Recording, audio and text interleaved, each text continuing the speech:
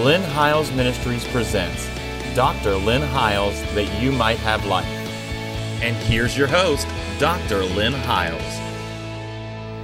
Thank you once again for joining us on the program, and I trust that you are following us every week if you possibly can, because we are just systematically, chapter after chapter, have been trying to show at least why we believe what we believe, to give an answer for the hope that lies within us. I know a lot of people that would try to shoot down perhaps the things that we're saying, and when you ask them questions, they haven't even got a clue where the Scripture's at, yet alone to have done the extensive amount of work that I've done, and I believe bringing some kind of a, I think, clear understanding to the book of Revelation, in that most of it have been fulfilled in the first century between 30 A.D. and 70 A.D. Those were the biblical last days. I think that's incredibly good news. What we did in the last segment was we dealt with the 19th chapter of the book of Revelation, and we shared with you concerning the rider on the white horse. And we're going to pick up back there again, and we're going to begin reading in verse 11 of Revelation, the 19th chapter.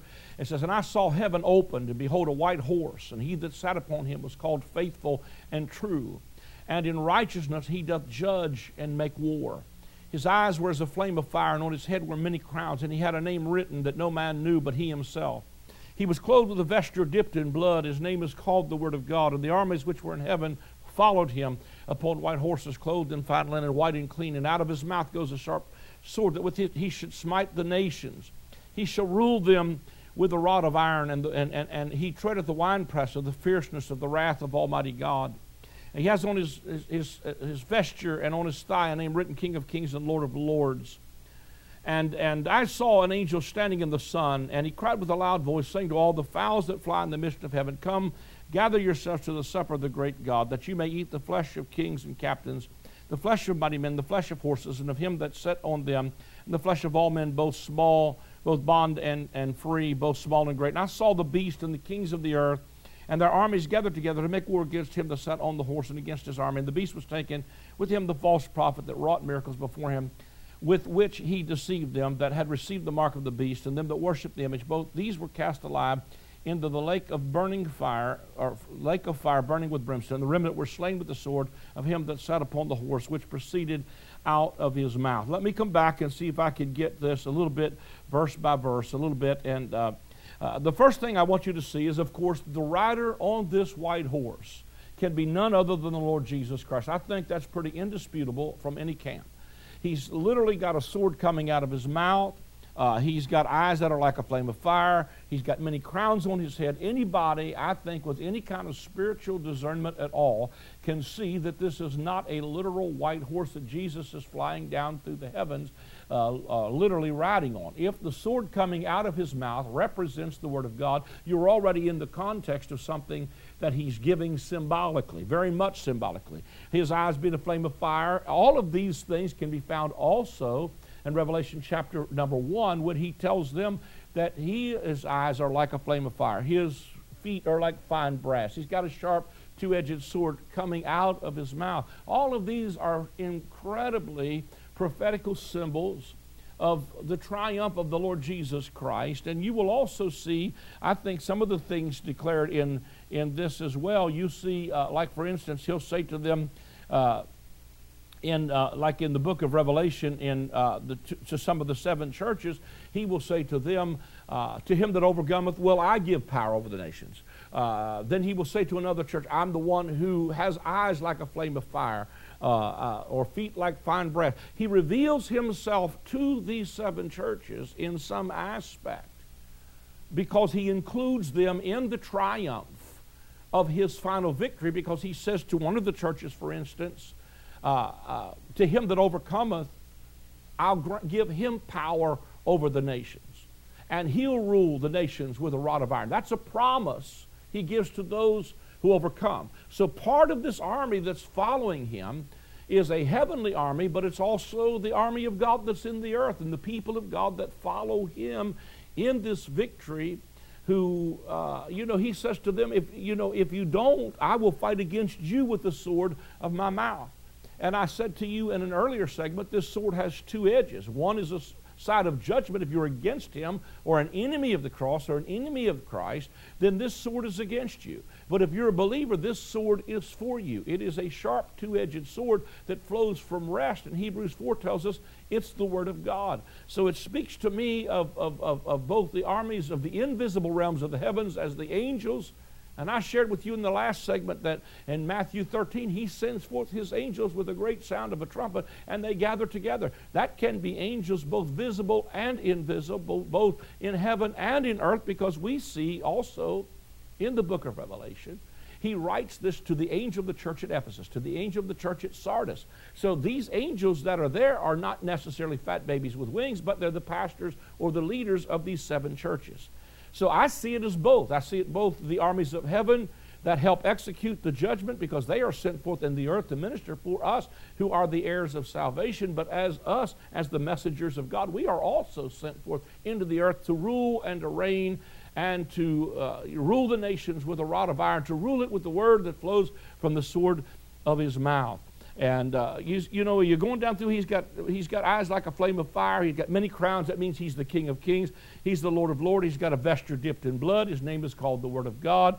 The armies which are heaven followed him. They were clothed in fine linen. Out of his mouth went a sharp two-edged sword. And he treads the winepress of the wrath of Almighty God. He already did that in Isaiah 63. I believe that identifies with the cross when he says to them, you know, I have trampled out the vintage, where the grapes of wrath are stored, and I trampled out the winepress. There was none with me, and my garments were stained with blood. I believe that's him in the work of the cross, being, first of all, finalizing his victory outside the camp, where he trampled out the winepress. I also think that historically it was fulfilled when he allowed the Roman armies to trample out the enemies of the cross and the enemies of Christ, and his garments were stained with the blood of all of his enemies. And there's several things that could be said about that.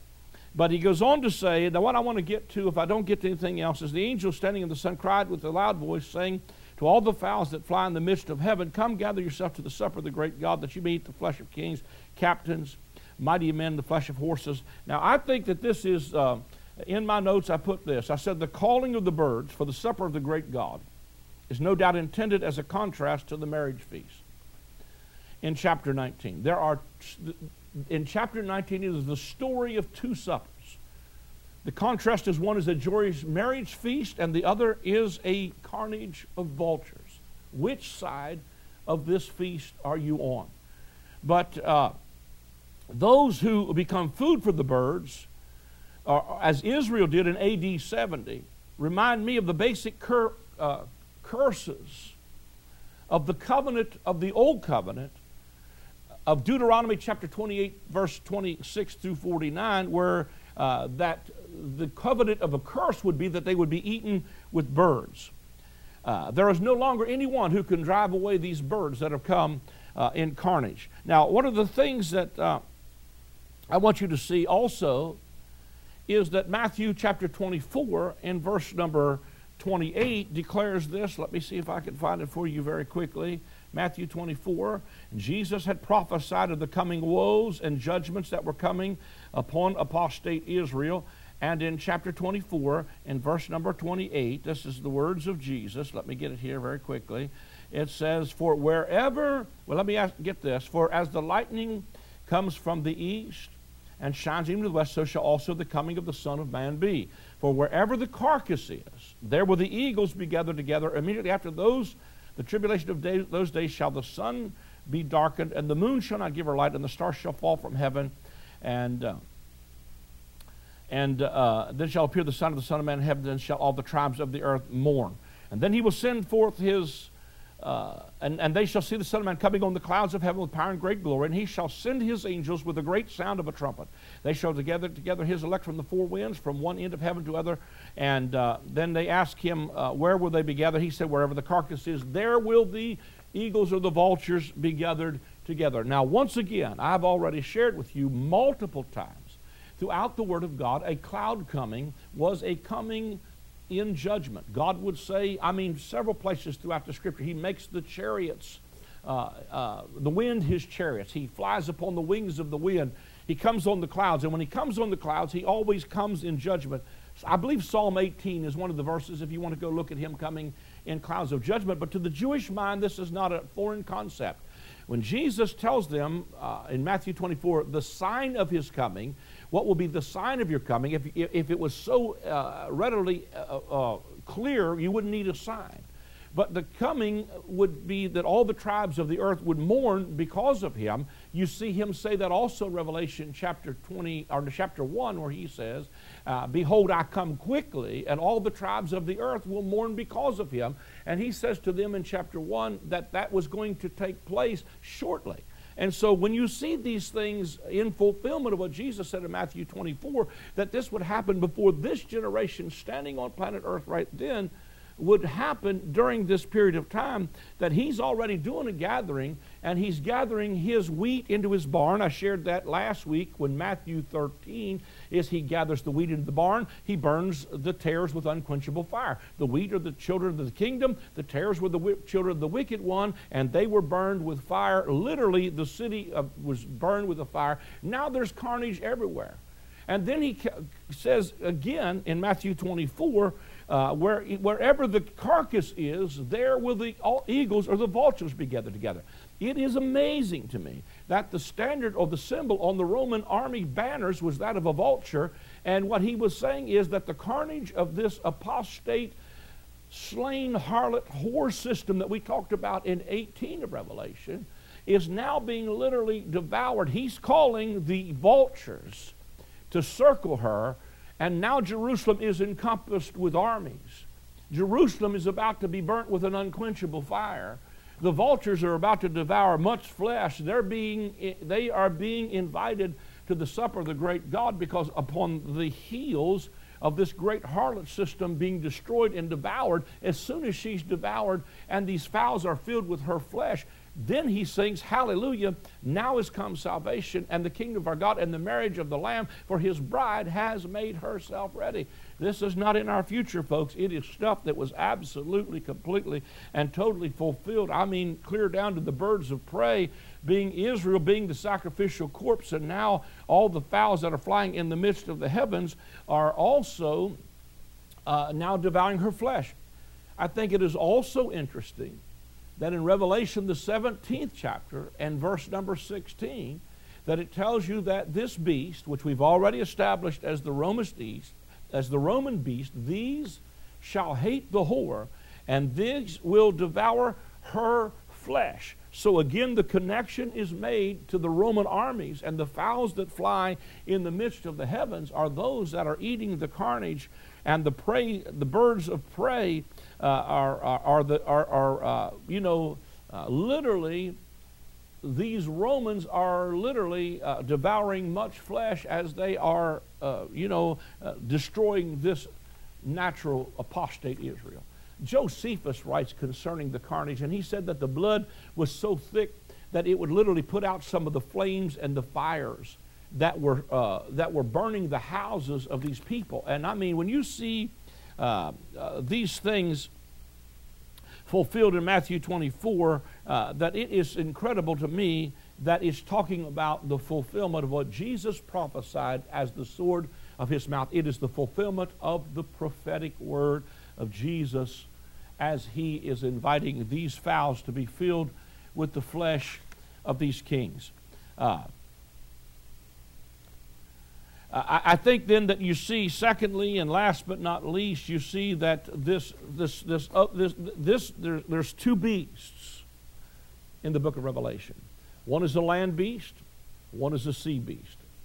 You see these Roman armies, these fowls that are being invited to the supper of the great God, in fulfillment of the judgments that Jesus prophesied in Matthew 24 would take place, that wherever the carcass is, there will the eagles be gathered together. The Roman vultures, eagles, are now converged upon the end of this whole catastrophe in the book of Revelation.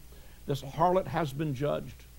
This city has fallen. It's a tale of two cities. Babylon is destroyed. New Jerusalem is about to emerge.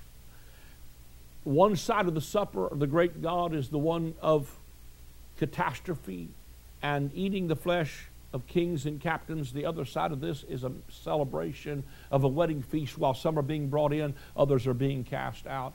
Those that are being brought in are rejoicing and celebrating the marriage and the feast. Those that are being cast out are weeping and wailing and gnashing their teeth. It is the opposite of receiving their inheritance. One is receiving the kingdom prepared for them. The other is being cast out into outer darkness. One is being burnt with an unquenchable fire, while the other is being gathered into the barn.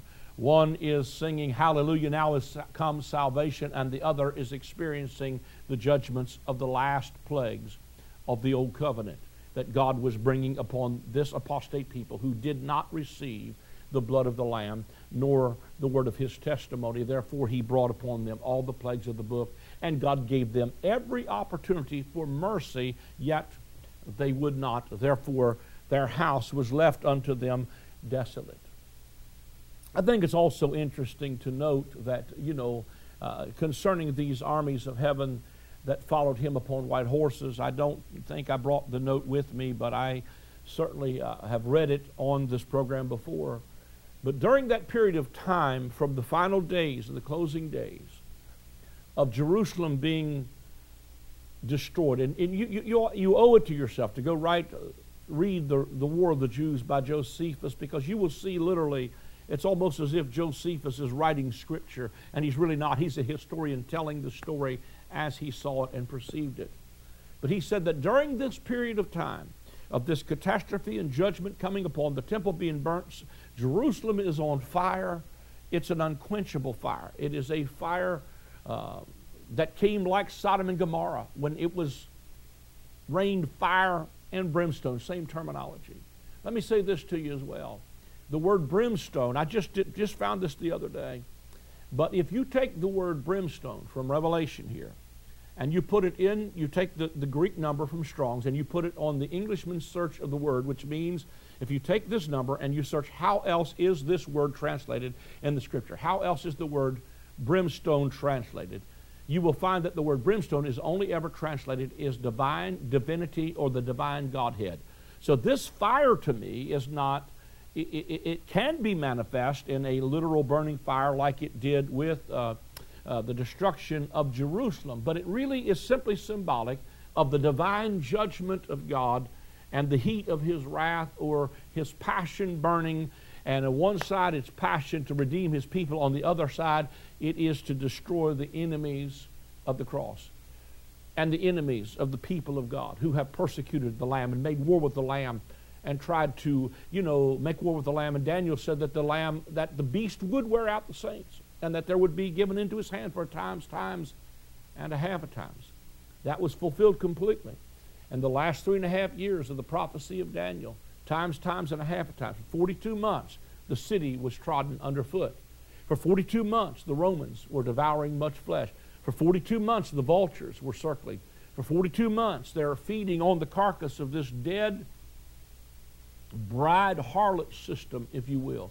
Babylon has now become the hold of every foul spirit, the cage of every unclean and hateful bird. It's now devouring much flesh.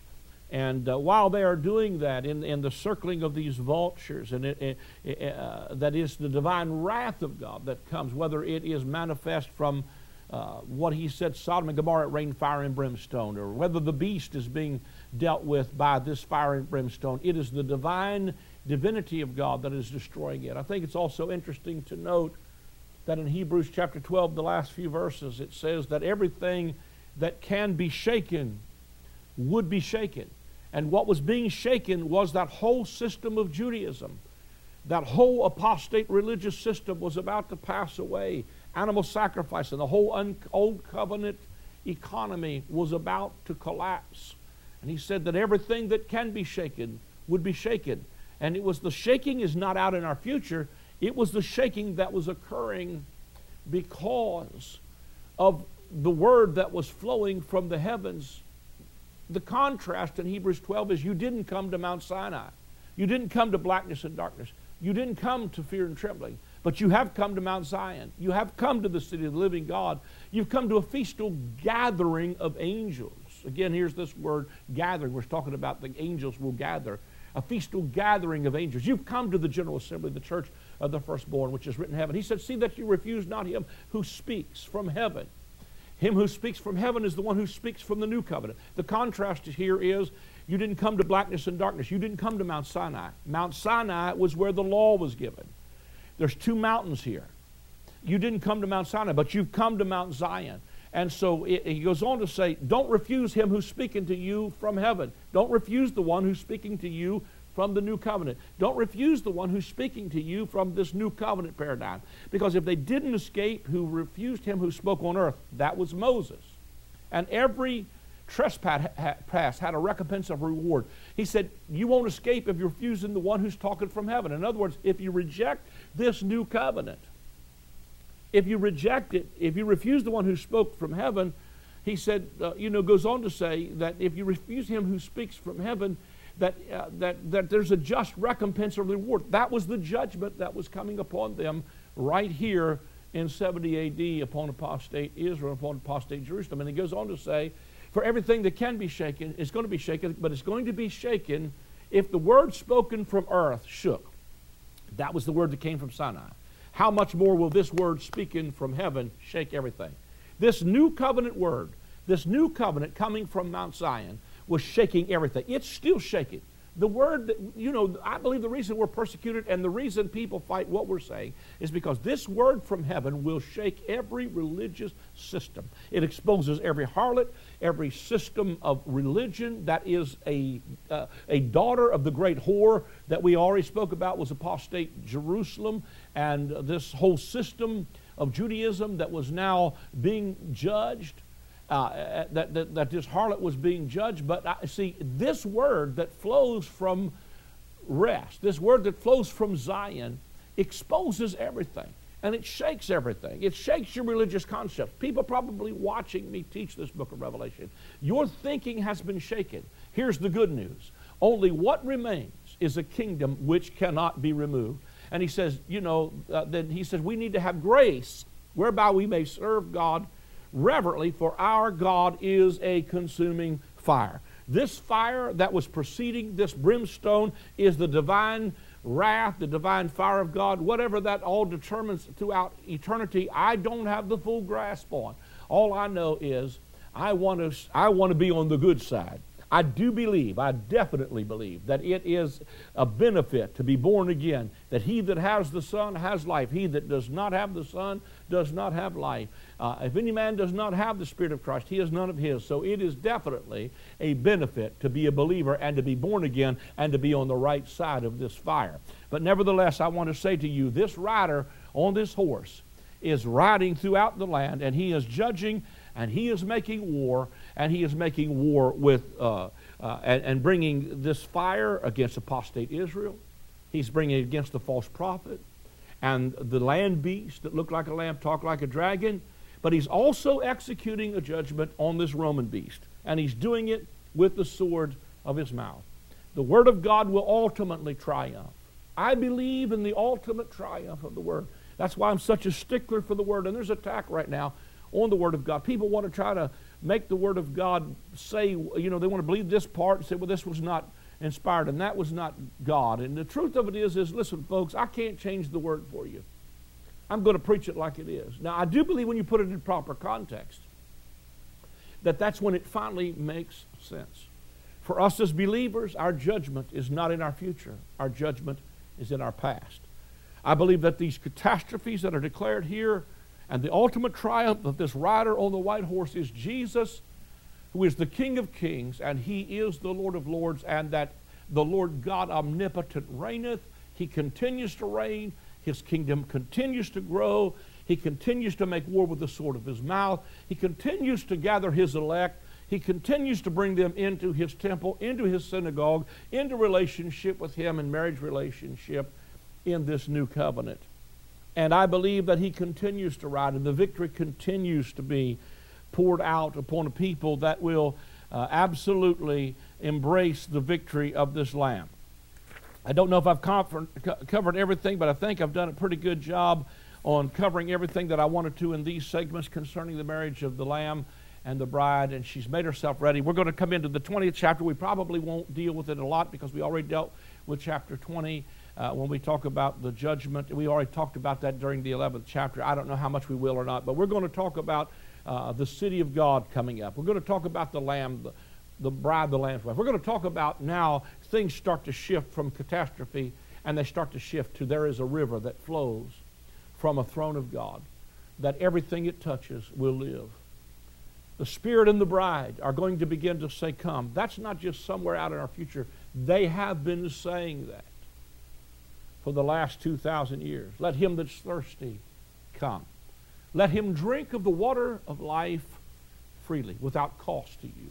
It was paid for in full by Jesus.